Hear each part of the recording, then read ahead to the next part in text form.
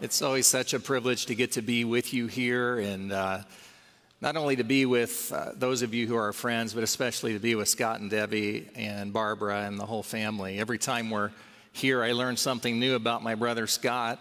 For example, this year, I learned that not only can he make a great homemade peach ice cream, but that he is a lover of bunny rabbits.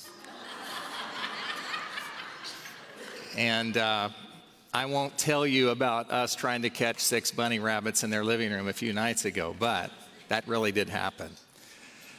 Thank you for hosting us here in Idaho for that retreat. We were supposed to be in Guatemala, and because of COVID, we couldn't be there. And so just a couple of months ago in that Board of General Superintendents meeting, we said, what are we going to do? And I said, have you heard about McCall, Idaho? And in a matter of about an hour, we had reservations made in McCall, and we probably will come back. One of my happy places on earth here at McCall. In fact, we had a couple of you who were there at McCall Church of the Nazarene, and so if you're hearing me preach for the second week in a row and you wanted to hear your pastor, I'm sorry about that. But do you ever ask yourself this question? Why are some of the stories of Jesus given to us in the 4 Gospels, Matthew, Mark, and Luke, which are also called the Synoptic Gospels, while other stories were untold? Do you remember what John said when he talked about? He said that if all the stories about Jesus had been put into books, there would not be enough libraries in the world to hold them all, or something like that. And I think John was probably being a little hyperbolic in that, but he was trying to make a point, and it was simply this. There's lots of stories of Jesus that aren't in these Gospels. So why do we have some of these stories and while others are not there? Which leads to the next question, which is this, because there are many stories left untold, why are there also some stories that get repeated? So Matthew, Mark, and Luke, they tell many of the same stories of Jesus. But did you know it goes even deeper than that? Because there are actually 2 stories that get told about the life of Jesus that appear in Matthew, Mark, Luke, and John. Why did the early church feel like those 2 stories were so important? In fact, if you take away the Passion of Jesus, Holy Week, the gathering of the disciples in the upper room, and the cross and the resurrection, you take those stories out, and there's only 2 stories that we tell in all 4 Gospels. So why did the early church say, this is a story that we must tell again and again and again? In fact, we're going to do it again this morning. If you have your Bibles, turn to Mark chapter 6. We're going to look at Mark's version of the feeding of the 5,000. But I want you to be thinking to yourself, what would this story have been like being heard if you were hearing it for the first time? And why did the early church say, of all of the authority of God's word, this is a story that we must tell again and again?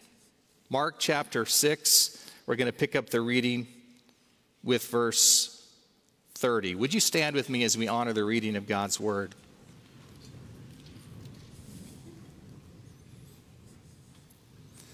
Hear now the word of the Lord.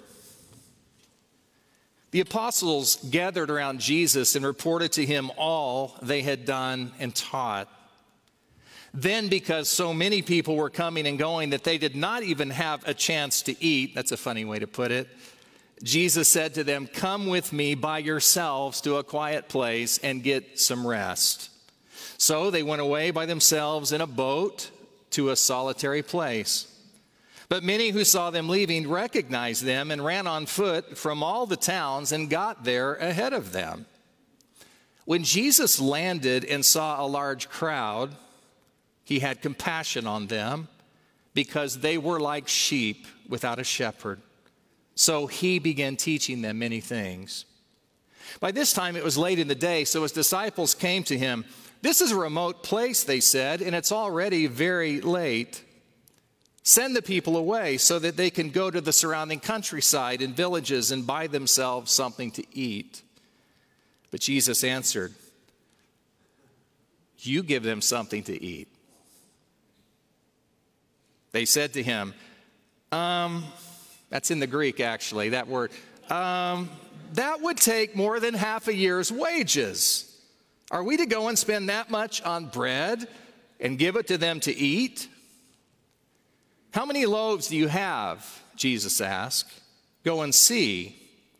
When they found out, they said, 5 and 2 fish.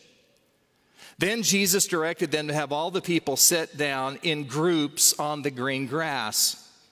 So they sat down in groups of hundreds and fifties. And then taking the 5 loaves and the 2 fish and looking up to heaven, he gave thanks and broke the loaves. Then he gave them to his disciples to distribute to the people. He also divided the 2 fish among them all. They all ate, and they were all satisfied. And the disciples picked up 12 basketfuls of broken pieces of bread and fish. The number of the men who had eaten was 5,000.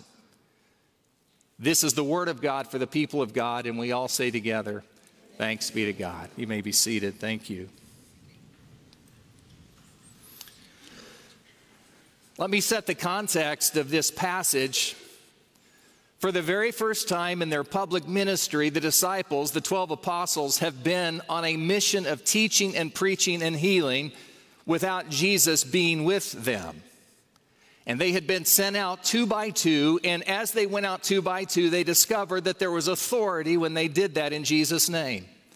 And we're told in Mark's gospel that people who could not see were given their sight. People who were blind, people who were lame could suddenly walk. People who were demon-possessed were given freedom, and they saw miracles happen. And they came back to report everything they had done and seen and taught. And they were so excited. They were exhilarated to be able to share what they had seen done in the power of Jesus' name. But not only were they excited, Jesus could see something else in his disciples. He could also see that they were exhausted. How many of you know that kingdom ministry can be exhilarating and exhausting at the same time? And Jesus could see that in them, and rather than judge them for being human, he understood their humanness because he too was human. And so he said, this is all great to hear, but I have an idea. We need to take a retreat together. I know a place, Jesus said. It's a place where we can go. There's not crowds of people. We can tell great stories. We can eat great food. We can take long naps. We can have long conversations. We can restore our souls in this place. And all the disciples were happy about that. They were excited to go. And so Jesus said, let's head to that remote and isolated place. But you'll never guess what happened. One of the disciples got on Facebook.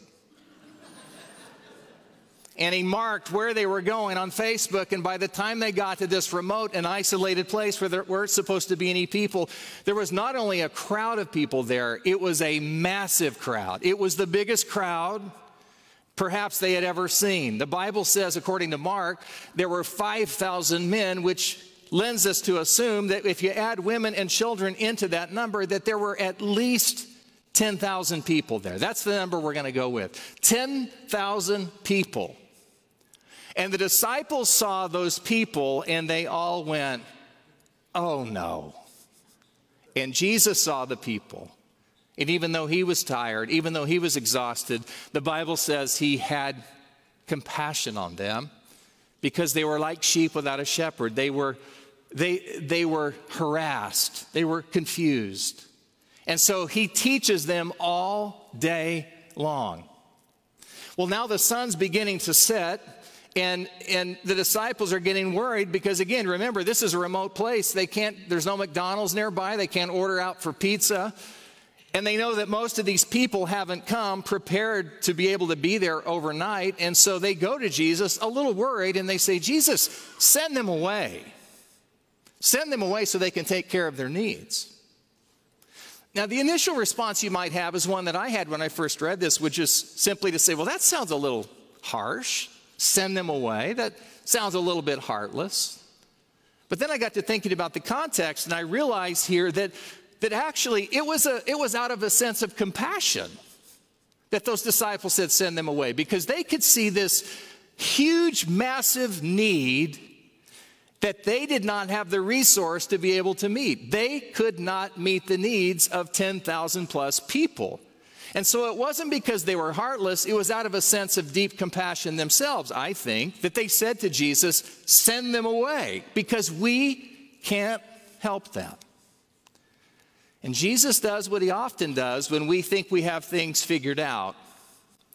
He said, you give them something to eat. Now, this doesn't say this in the scriptures, but you kind of get the feeling that if you read behind the lines that maybe the disciples started to say something like, Jesus, maybe you don't understand the situation here. I mean, can you do math? There's 10,000 plus people here. There's 12 of us. We've all left our real jobs to follow you. And besides, even if we had the money to take care of a meal for all these people, is that going to be the best use of our resources? That we would blow everything we have on one meal for 10,000 hungry people. They tried to kind of explain to Jesus the situation. But instead of just letting it go at that, after he said, you give them something to eat, then Jesus asked the question, what do you have? I'm not asking you what you don't have. I'm very aware of the fact there's 12 of you and 10,000 plus of them. What I want to know is, what do you have? Go and see. So in my mind's eye, I can kind of see what happens next. The disciples kind of spread out. They're doing a kind of a recon thing. And they're spreading out among the crowd saying, excuse me, did you bring anything? What do you have? Did you bring something? And they go through that whole crowd, they mill around, and they come back, and they're a little bit ashamed. They're all kind of standing in a row, and Peter, maybe he's the one standing there holding this bag, and they say, are you going to tell him? Jesus says, what did you find out? And Peter says, well, we have 5 loaves and 2 fish. Now, I looked this up in the Greek, and you know what 5 loaves and 2 fish means in the Greek? Not much. And Jesus, I love this moment, he says, perfect. Perfect. Now, here's what I want you to do. I want you to have them sit down on the green grass, which is a really odd thing to say if you think about it, because if you read through the Gospels, you know that we're not often given a lot of detail. We're not given detail that descriptive or that prescriptive, that Jesus would say something like green grass. Especially in Mark. Mark is really, really spare in what Mark does and says. So why didn't he just say, Jesus said, tell them to sit on the ground? Or why didn't he just say, have them sit on the grass? Why the green grass? And then it began to dawn on me, maybe Jesus, through Mark, was trying to tell us that this is a broader theme. And I begin to wonder, is green grass something that appears in other places of Scripture? And you know what I found out? It's everywhere. It starts all the way in Genesis, where it talks about the first creation, how God made everything good. And one of the things he did that was really, really good is he gave all the animals of the field green grass to eat. There were no carnivores in the first creation. Nothing died. There was no violence in the first creation.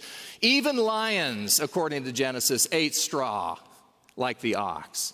The green grass. And then I found out it appears in the Psalms. The Lord is my shepherd. He will lead us beside quiet waters. He will lay us down in the green pastures. It appears in the Psalms. It appears in the prophets. Isaiah, he talks about green grass.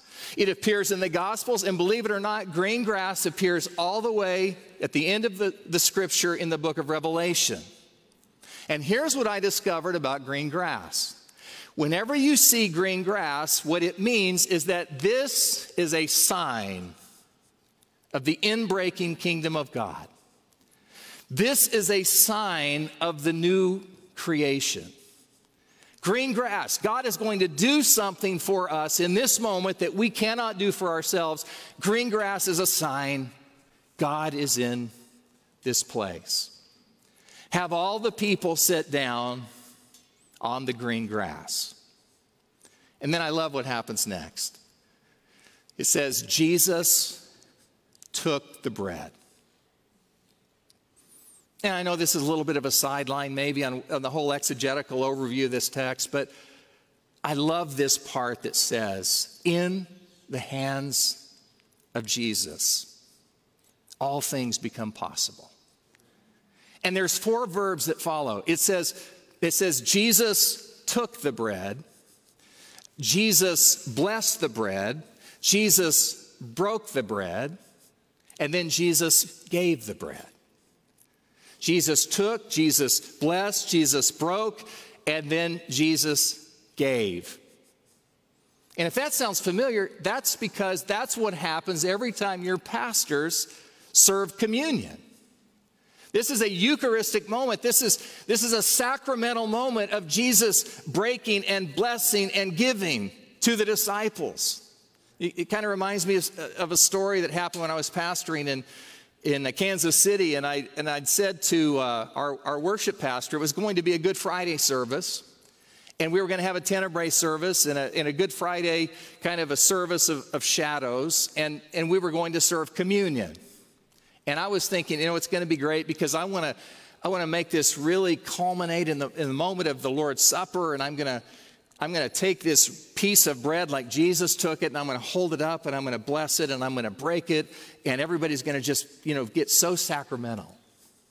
But what I didn't tell him, I said, now go buy some bread, just kind of like the brown, round bread that might look like something that would be Jewish. And so he did. But I knew I'd made a big mistake that I didn't tell him exactly what kind of bread to get, because that night with a full packed house on a Good Friday, at that moment when I went to pick up the bread, I realized I'm in big trouble. Because this wasn't just kind of ordinary soft bread. This was the bread with the big, hard, crusty outside that feels like it's really light on the outside, but you could you'd break your toe if it dropped on your foot. And so here I am in that service, I'm going something like this. And Jesus took the bread and he broke it.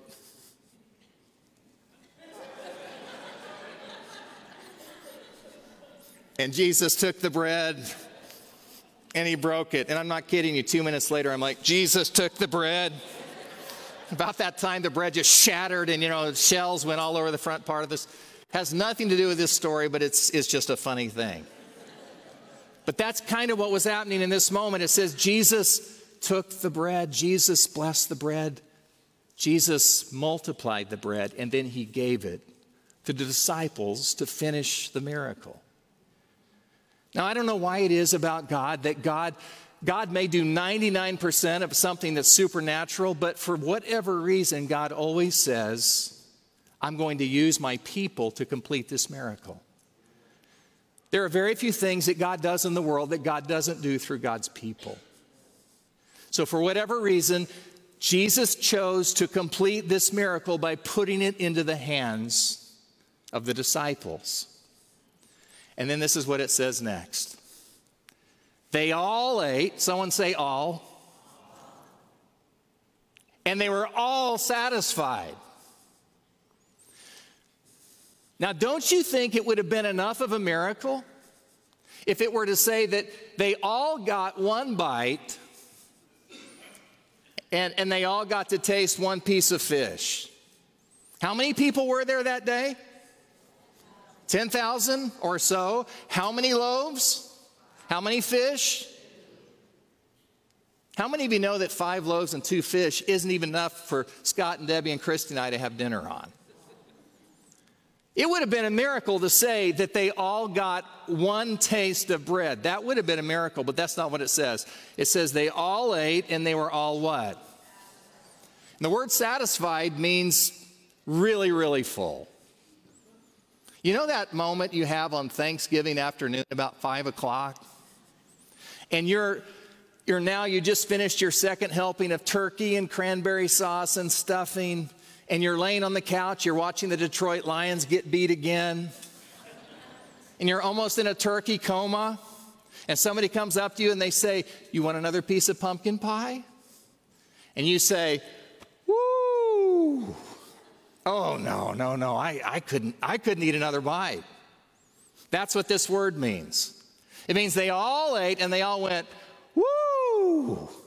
I couldn't eat another bite. I am so stuffed. They all ate. They were all satisfied. How many people were there? 10,000. But it's not over yet. The very next moment says this. Jesus says, now, go pick up the leftovers. Leftovers? I thought they just all ate and were satisfied. What do you mean there's leftovers? There's a lot of interpretations of what this means. I mean, some of it is maybe Jesus wasn't a litter bug. Maybe Jesus was going green. Maybe, like our friend Glafer used to say, Jesus doesn't waste anything. He doesn't waste any of the scraps, Barbara. That's what Glafer would say. I think probably all of those, maybe. I don't know. Maybe they're true. But you know what I think? I think there was another reason. Because how many basketfuls did they pick up at the end? 12. How many apostles were there? You think that's a coincidence? 12 apostles, 12 baskets. You know what I think was happening? I think all of those disciples, Peter, James, John, Thomas, Judas, I think they're all going like this. I know there were just 5 loaves. 2 fish. But not only did everybody eat and was everybody satisfied, but this Jesus doesn't just give us what we need. This Jesus goes overboard. He gives us more than we need. This is an extravagant Jesus. There's stuff left over. Why is this a story that the early church said we have to keep telling this story again and again and again, even so that we're here in the 1st of September in Nampa, Idaho, telling it again? I think there's a couple of takeaways for us. Ministry is hard. And the needs all around us will always be greater than the church has resource for. In fact, I would suggest this.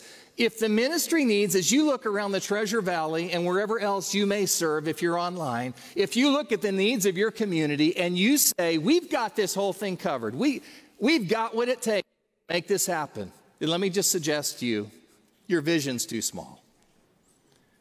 That's not a God-sized vision. If you can do it, if you can take care of the needs of the people all around you, the spiritual needs, the physical needs, and all of the rest, then you don't have a God-sized vision. You have a we vision.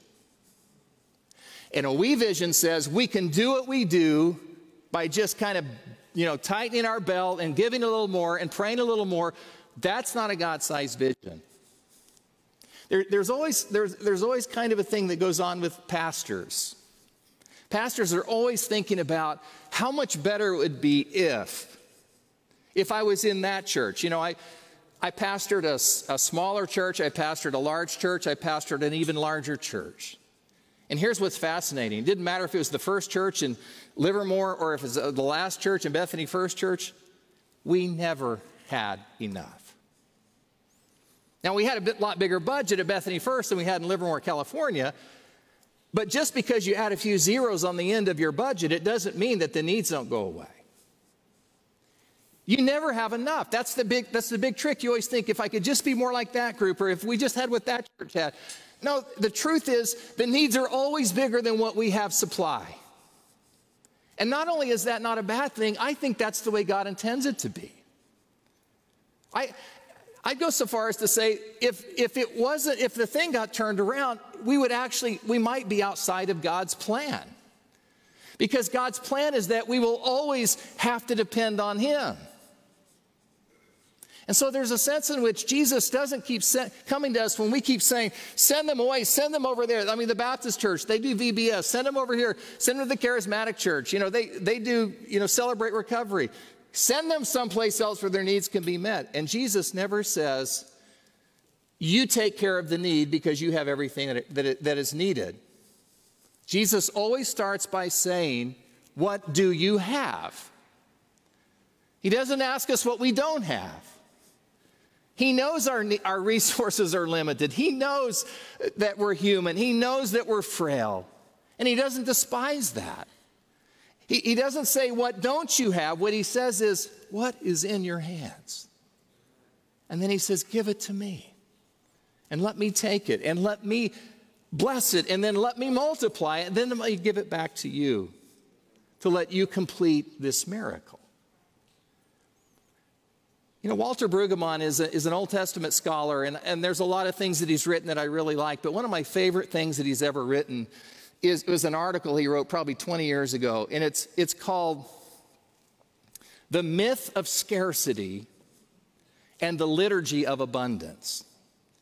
I mean, it's only about 10 pages long, but basically what he does is he traces the history of the people of God, that from the very beginning, we've had kind of a hold-on-tight mindset.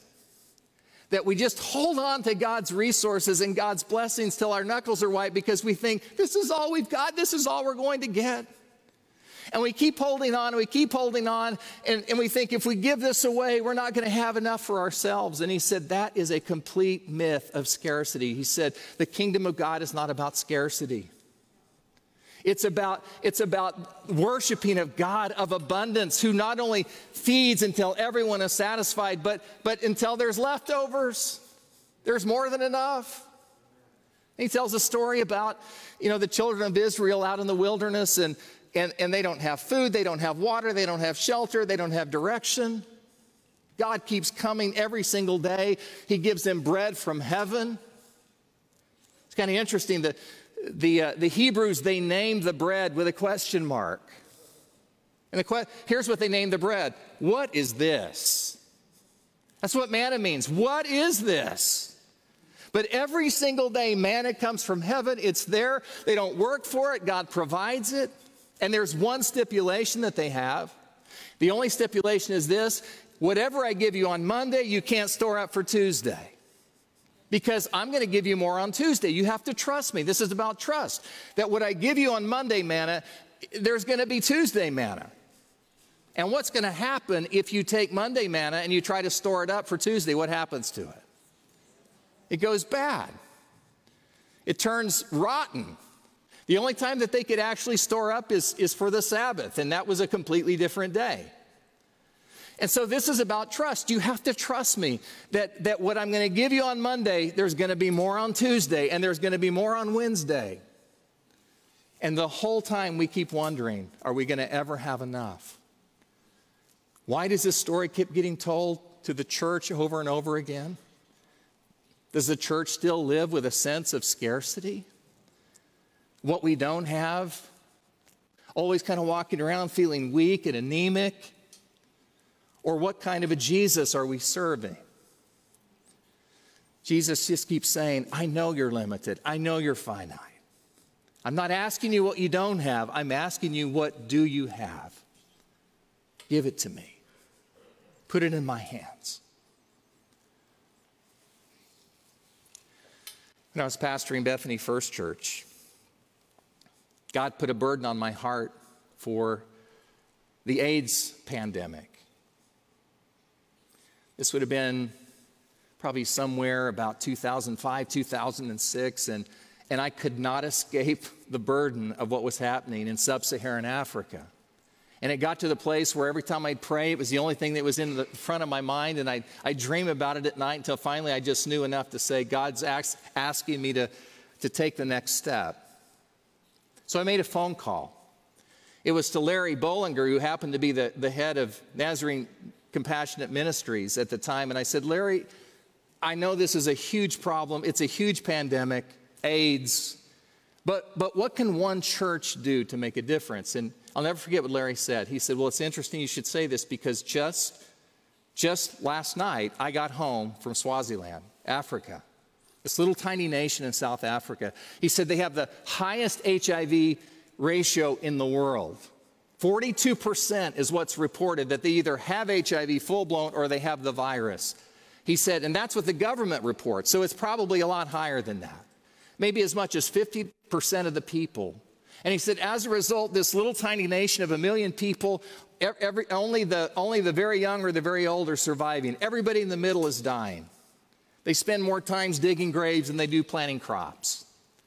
And he said their whole economy is completely collapsed. And now they have this huge hunger hunger issues. People are starving to death.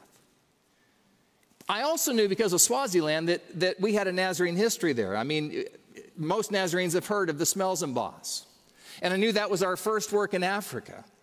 And so I knew that we had a strong church there. I also knew that we had a hospital there, and we had 17 health clinics all throughout that country. And so we made a decision as a church. We're going to partner with the nation of Swaziland and the church in Swaziland, and particularly we're going to come alongside the health part, and we're going to see if we can make a difference. We knew that there were 300,000 AIDS orphans. We took our very first go trip. We didn't call them Work and Witness because Work and Witness kind of is about 5% of the church. If you can swing a hammer, you can go and work and witness, but we wanted to make it open for everybody. If you're good at computers, if you want to kick soccer balls, if you want to rock AIDS babies, if you're an engineer, we want you to go. We went to Swaziland with that first go team, and they said, we're going to take you to the worst place first. We're going to take you to Sitsatsawani. We drove the 4 hours into the Sitsatsawani Valley, and when we pulled over that ridge and looked down into that valley, I thought I had just entered a science fiction movie. The ground, everywhere you looked like the surface of Mars. Hard, dry, cracked. They hadn't seen rain in months and months and months. So the crops were gone. There was no livestock. There was nothing. When we pulled into that little compound of the Nazarene church, the Nazarene school, that little tiny health clinic, there were no animals, there were no flocks, there were no herds. There were just people who were starving to death, who looked like they couldn't find a drink of water. It was heartbreaking. But we started to do our work there, and one of the people that come with us is a man from Bethany First Church. He's an engineer whose name is Fred Evans. And I noticed as Fred was working, he kept looking over toward the school, and finally he kind of nudged me. He said, Pastor, look over there. He said, you see that looks like a water well. And I looked over, and there was one of the big kind of water, what are those called, Christy? Windmills that were turning there. But it wasn't turning. Because in Swaziland, if something breaks and it goes down, they don't have the means to fix it. So Fred said, I'm going to go look at that water well. We found out they had no clean water. They had to travel literally miles just to get any kind of clean water. So Fred went over, he spent a couple of hours, he looked at the water well, and he came back to me and said, Pastor, I think there's water down there. In fact, I think there's a lot of water. But the problem is they just can't get it to going. Something in the infrastructure breaks, they can't restore it again. And so Fred said, I'm going to go home, I'm going to work on this. Fred went home, and 3 months later, he came to my office there in Bethany, and I remember the day he put it on my desk. He said, there it is, Pastor. He said, there's nothing else like that in the entire world. It's the very first solar panel water well. I said, what do you mean there's nothing like it in the world? He said, I haven't found anything close to it. The only thing that has to happen for it to run is for the sun to come out. And he said, as long as the sun comes out in the morning, that thing is going to pump water until Jesus comes back. I said, how much is it going to take to make that prototype? He said, $25,000. I said, we'll build it. Fred builds the prototype. We send Fred back to Sitsatsawani. He puts it right there at that Nazarene compound. And you're not going to believe it. It worked. It really worked.